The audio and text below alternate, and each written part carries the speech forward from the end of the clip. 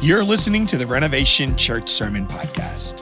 For more information on services and events at our Simpsonville and Greenville locations, visit us online at therenovation.church. Today's message is presented by our Simpsonville teaching pastor, Jason Thompson. We are continuing our series called by God. Last week, we talked about how we are all called. If you're a child of God, then you are called. This week, we're talking about if you are called, then you've been equipped. God is not going to send you into that calling without equipping you. And so we're going to look at what 1 Corinthians chapter 12 has to say about spiritual gifts. And so I don't know if you think about your spiritual gifts or this concept of spiritual gifts very often, but we're going to dive in deep today. And so I hope that you'll go ahead and turn there. I'm going to be reading from the NIV. So if you're using an app, just click over to the NIV. If you have a different Bible than that, you may just want to listen. You might have a hard time following along. But I'm going to start just with verse 1. We're going to go through this entire chapter because I think everything in this chapter is profitable for this discussion. So let's look at this. Verse 1. Now about the gifts of the Spirit, brothers and sisters, I do not want you to be uninformed. You know that when you were pagans, somehow or other you were influenced and led astray to mute idols. Therefore, I want you to know that no one who is speaking by the Spirit of God says, Jesus be cursed. And no one can say, Jesus is Lord, except by the Holy Spirit. So basically he's saying, like, when you were pagans, you foolishly worship idols. And I don't know why you would do something like that, why you would carve wood and stone and gold and silver, and then you hand make that idol, then you bow down to it. But hey, before you used to do this, all right?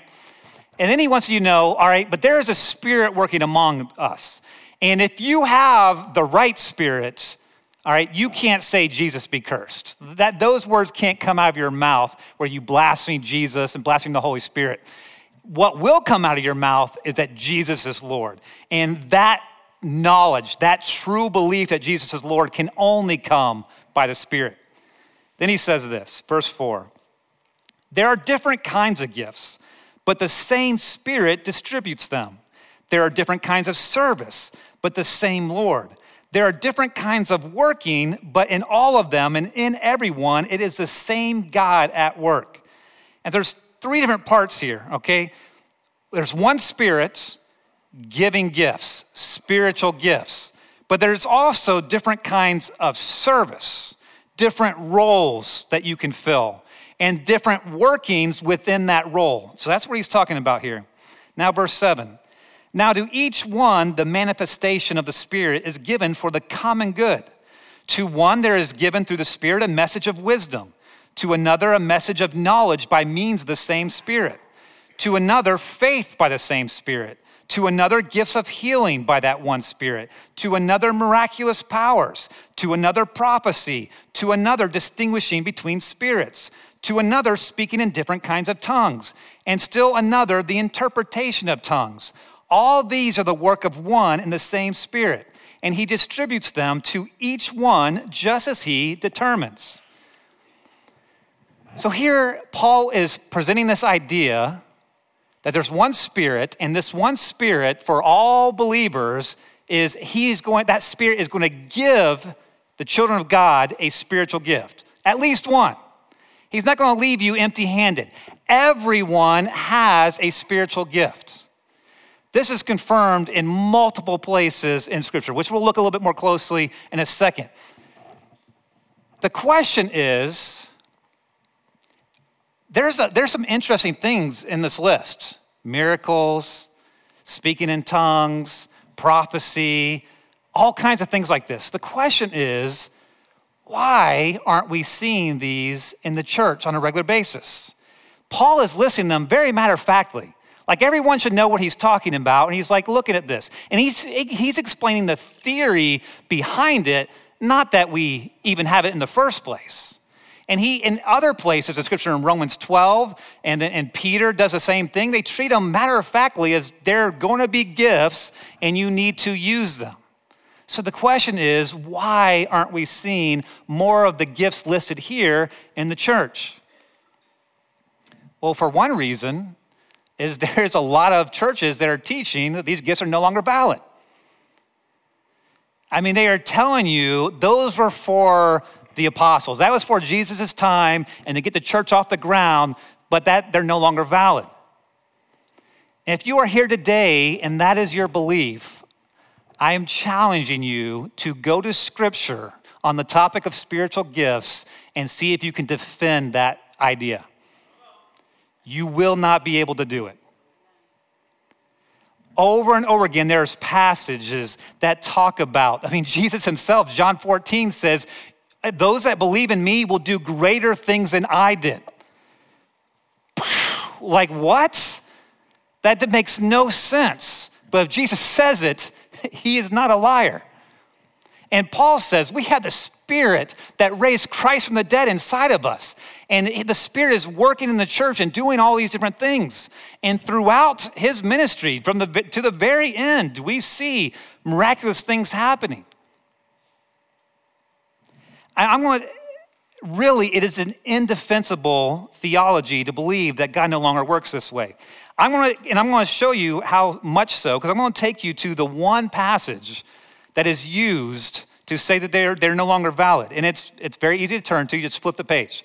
Go to 1 Corinthians 13, which it's funny. Paul is given a detailed chapter by chapter explanation on how to use the gifts, and somehow they take a verse and twist it and make it say something it's not supposed to, and detract from everything else that's said around it. All right, so I'm looking at verse 8 in chapter 13. This is the love chapter, but at the end it says this: love never fails, but where there are prophecies, they will cease. Where there are tongues, they will be stilled. Where there is knowledge, it will pass away. And you're like, whoa, Jason, you just said that there's no scripture supporting that. It sounds like that supports that idea that they will go away, they will fade away. Let's read it in context and let's finish it out now. For we know in part and we prophesy in part, but when completeness comes, what is in part disappears. When I was a child, I talked like a child, I thought like a child, I reasoned like a child. When I became a man, I put the ways of childhood behind me. For now we see only a reflection as in a mirror. Then we shall see face to face. Now I know in part, then I shall know fully, even as I am fully known. What is the face to face that he's talking about? Who is the face-to-face with? It's with Jesus. When will prophecy cease? When will tongues be stilled? When you are face-to-face with Jesus. You will no longer have partial knowledge, you'll have the mind of Christ.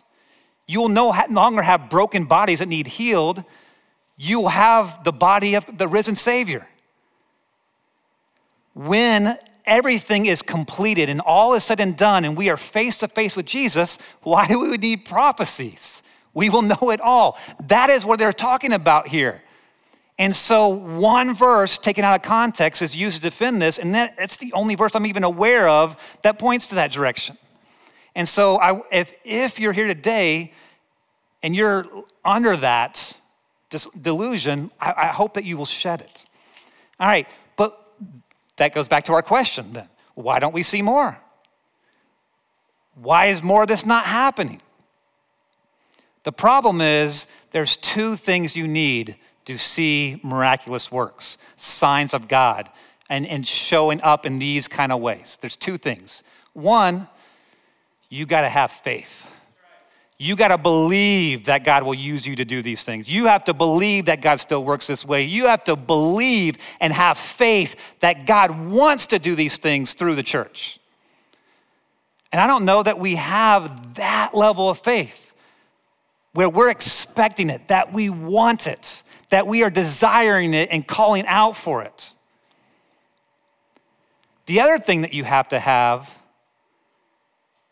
is a need for it. A reliance on God for it. To think that you can be comfortable and safe and see God work in miraculous ways is silly. You look at the Pharisees who came to him and asked for a sign. And Jesus was like, basically, I don't do party favors, all right? Like, I'm not here just to be a song and dance for you, all right? The only sign that you're gonna get is my resurrection, all right? My death and resurrection. I don't work that way. But you see the paralytic man lowered through the roof, and he's like, I see your faith. I see your need. Stand up and walk. You see the woman with the disease of blood crawling on her hands and knees just to grab his hem. He turns around and he says, yeah, I will heal that.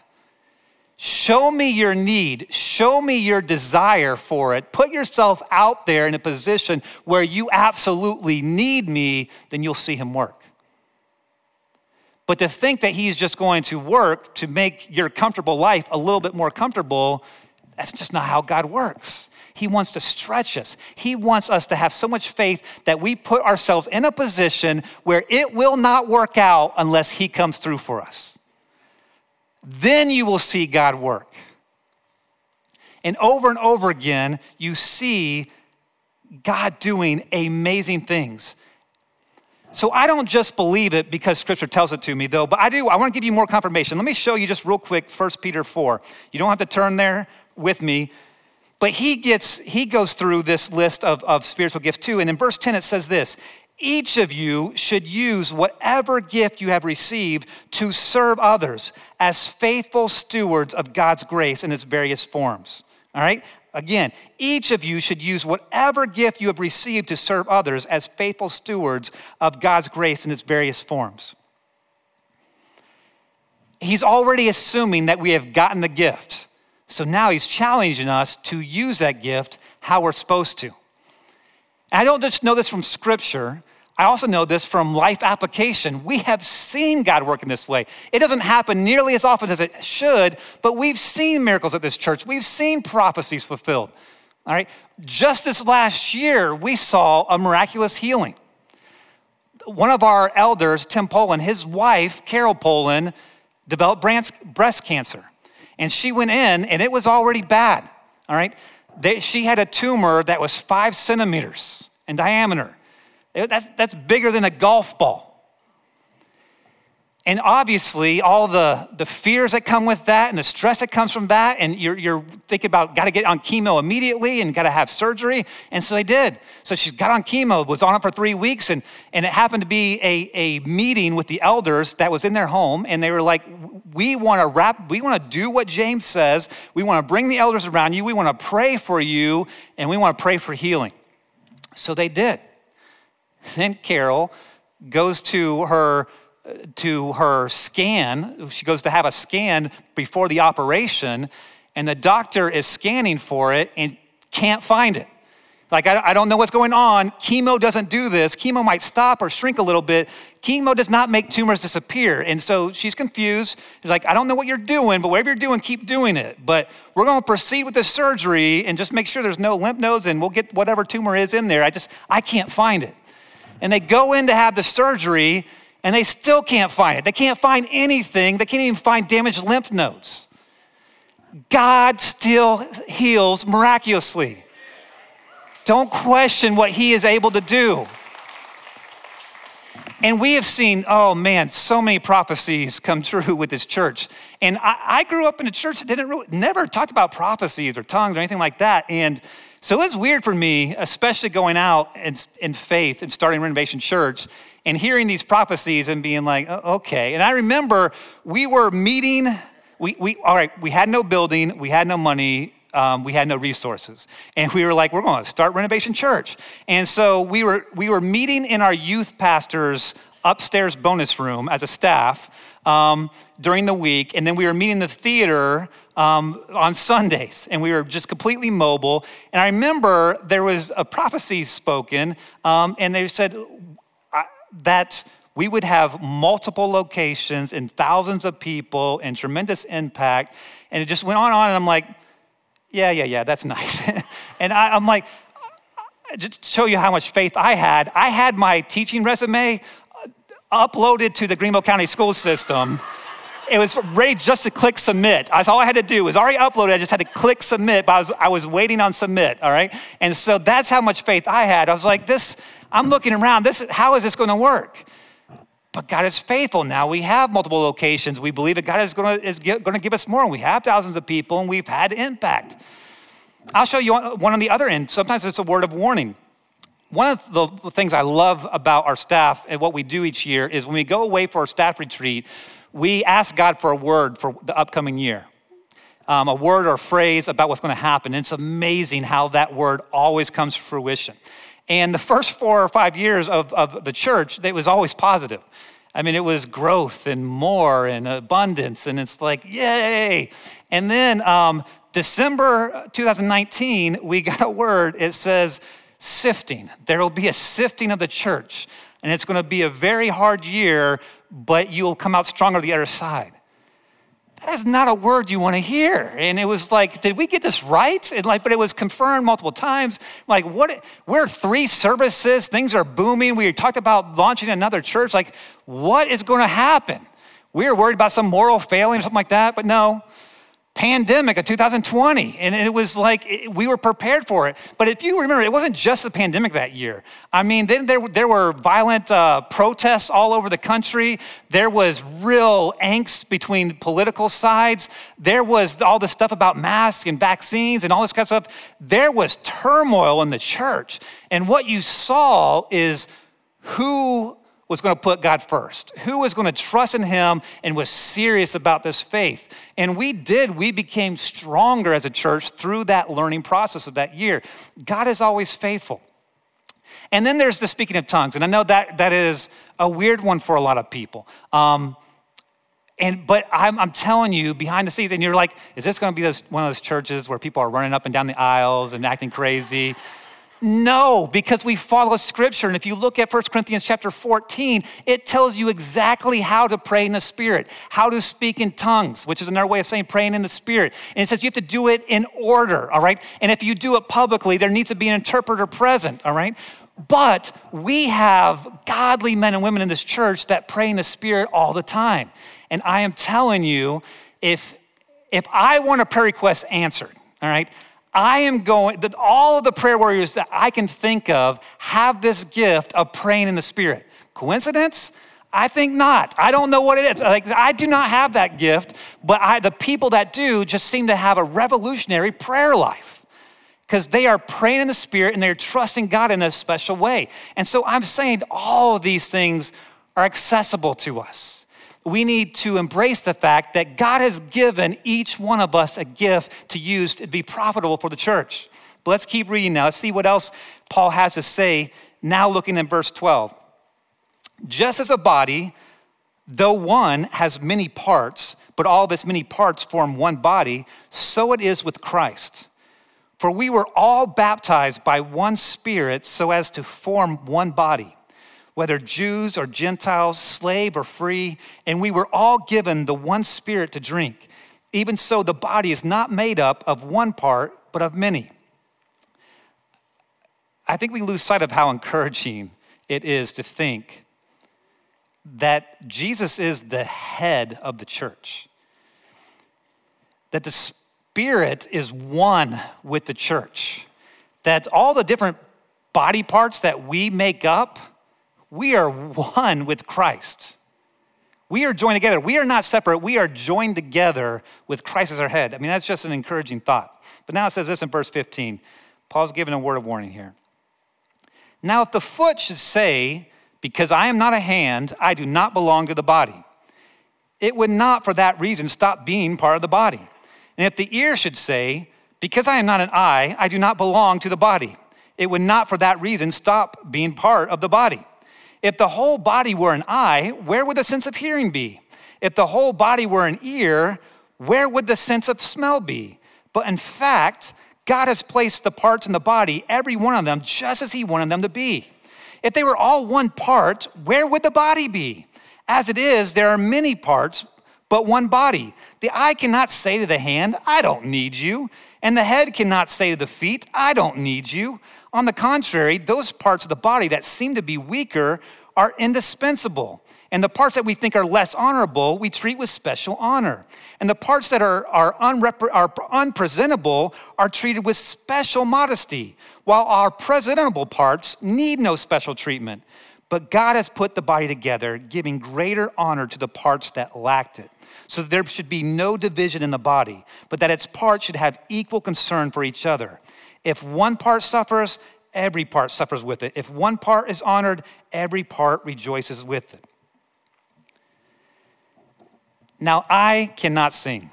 I am a terrible singer, but I am not tone deaf, all right? And so I can tell how bad I am. I can also tell how bad other people are. And my wife has developed an unfortunate fascination lately. We like to cruise, and she has developed a fascination with karaoke. She does not sing, but for some reason, she wants to go. And I can only assume that there's a little part of sadism in her, and she likes to torture me and see other people make a fool of themselves, all right? And this last cruise we were on, I guess it was children's hour, mixed in with it. And there was a preteen that got up, 10, 11, a little girl, and she attempted to sing All of Me by John Legend. All of me loves all of you. It was painful, all right? It was brutal. My wife actually took a picture of me and my son trying to watch. You notice I can't look, even though it's the sound that's killing me. I can't look, but I also have my hands in my ears trying to drown out the noise. It's just cringeworthy. Like cat being tortured level of sound coming out, all right?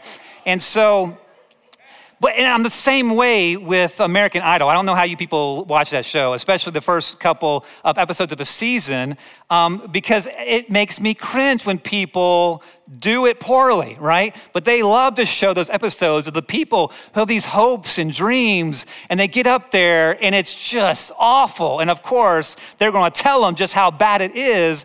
You know who I blame in those situations? The friends and family members around that people. Like, who is not telling them you can't sing their entire lives? They're going in there thinking they're going to make American Idol and they sing like that. That is wrong. That's not love, all right? Speak truth, all right? But we have also seen the same thing in church. If you have been in church for any length of time, then you have seen people on stage singing and you're like, what are they doing up there, all right? They can't carry a tune. I mean, they're off key. It's painful. But you've also seen pastors who can't preach. They're boring. They're rambling. They can't get the point across. Why do we do this? Well, we want the pastor to be everything. They have to be good at care. They have to be good at people. They have to be good with the finances and management of the church. No one has all those gifts but Jesus, right? And so we try to fit people and make them everything. And so sometimes you get pastors in the pulpit who can't teach and preach. And then you've seen it all throughout ministry. You're like, why is that person a door greeter? They don't even smile. They're not welcoming. They're awkward. Like, what are we doing over here? And so again and again, it's people not fulfilling their gifting and their calling and their role in ministry. Sometimes we're eyes and we want to be ears. Or sometimes we're feet and we want to be the hands. And so because we're striving for other roles that we have not been called to, we're causing chaos among the body. And Paul is being like, if we're all eyes, how are we going to hear? We need to embrace the fact that every gift is important. And there's so many people that they want to be in a leadership role. And it works this way for almost everybody. You can move up, whether in the work environment or in the church world. You show promise. We just want to promote those people till they become a fish out of water and can't do what they're called to do. And so we want to be a church that recognizes people's gifts. And then here's point number 2, embrace your gift, not someone else's. Embrace your role. And maybe it's just for a season that you're called to a specific role and to do some specific work. Maybe you'll be behind the scenes for a couple years, and then maybe you'll be up front and center. Or maybe you're up front and center for a couple years, and maybe you're behind the scenes at other times. Maybe your role is to always be behind the scenes. You are not going to be judged by how much face time you get. You're not gonna be judged on what people think of you and your reputation. You're gonna be judged by how faithful you were to your calling. It's your gifts and talents. What did you do with it? If you only have 2 talents as opposed to the 5 or 10 that someone else got, use your 2 faithfully and you will hear the same message, well done, my good and faithful servant. Embrace your gifting, embrace your calling. All right, let's keep going. Let's finish this chapter out. Now you are the body of Christ and each one of you is a part of it. And God has placed in the church, first of all, apostles, second, prophets, third, teachers, then miracles, then gifts of healing, of helping, of guidance, and of different kinds of tongues. Are all apostles? Are all prophets? Are all teachers? Do all work miracles? Do all have gifts of healing? Do all speak in tongues? Do all interpret? Now eagerly desire the greater gifts. And here he gives them kind of in order. He's like, you think it's so cool to perform miraculous healings and to speak in tongues, and you think that's awesome, but there's greater gifts. There's teaching, there's being a prophet, there's getting a direct word from the Lord and sharing it with people. Value those gifts and don't value other people's gifts. Put them in the proper order. They're all important. We should be doing all of them, but put them in the proper order. Now, the last point that I want to leave with you is that our churches are missing body parts. We are missing body parts. Sometimes it's because we cut off the body parts because we don't believe in them. All right, so, I don't believe in prophecy. Just, you're canceling the ability to have any prophets in your church. People that, and I'm not talking about like Moses level prophet, but people that have a gift of hearing directly from the Lord. And we're cutting off miraculous gifts and the healers that we could possibly have. And so because of our belief, we're cutting those off. Sometimes we're missing body parts because Satan is a jerk. And he is wounding us, and he is limiting our potential through sin. And so because we're believing lies of the enemy and we're living in sin, you're not using your gifting for the church. And sometimes it's church leadership fault. Sometimes it's us not recognizing the potential and not developing a discipleship system that is constantly inviting people to come and be a part and grow them and help them understand what their gifting is and where they can use it. And so we are working hard on that. We are going beyond rooted. We have a very exciting curriculum that's coming down the pipeline very soon called Called. All right, this series is a perfect fit for that new curriculum that's going to be coming out soon. But we want to help you, take you down that pathway. Until we have all the things in place, though, you should be seeking out the church leadership and you should be saying, hey, I want to know my gifting. I want to understand more, or here is my gifting. I've been told this all my life that I have this gifting. Where can I use it? Get plugged in and start serving. We are missing body parts. We're walking around with our pinky toes missing and one eye gouged out and a bad limp, and we don't have what we need. And I love it. Paul is so funny in here, and he's very practical, but he even talks about it. He's like, and sometimes we have special modesty for parts that are hidden. And you think about that because sometimes there's behind the scenes things that no one sees the inner workings of. But think about if we like the things that are we show the most modesty with, we didn't have that, we wouldn't have life itself. And the same is true for the church. Those behind the scenes things that are happening. The men and women that are on their knees praying for the church. The people that are back there in the childcare area, breathing in life into our kids and shaping and molding the next generation. And there are people doing lawn care and that kind of stuff. People going to the widows and the orphans and sharing resources. There is so much to be done. There's so much potential out there. We have to have a fully healthy body to be the church that God has called us to be. And can we do it without you? Absolutely. God can do anything without any of us. But there is no way that the church can be as healthy without you as it is with you. Any dead weight that is in this room hurts us. But if you are willing to embrace your gift, step into your calling, and use it for God's glory, then this church is going to do great things. So I have 2 challenges for you as we close up. 2 things I want you to do this week. Number 1, I want you to consider prayerfully what is your next step about using your gift. Is it figuring it out in the first place? Is it getting into serving here at the church?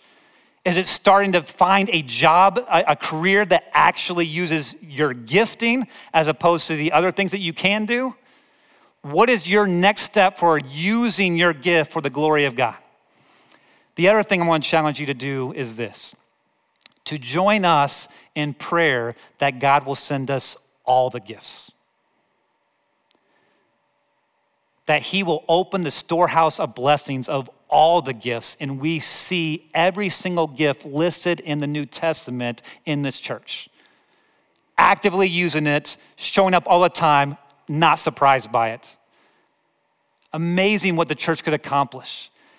I'm burdened for the church because our church is so fractured.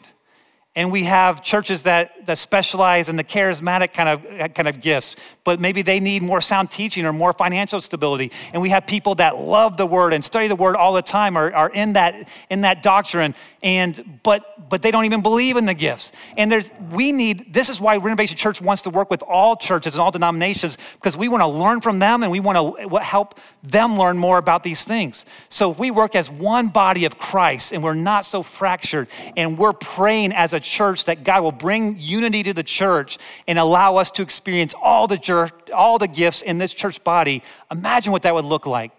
So join with us in prayer that these things will happen. Let's close in a word of prayer.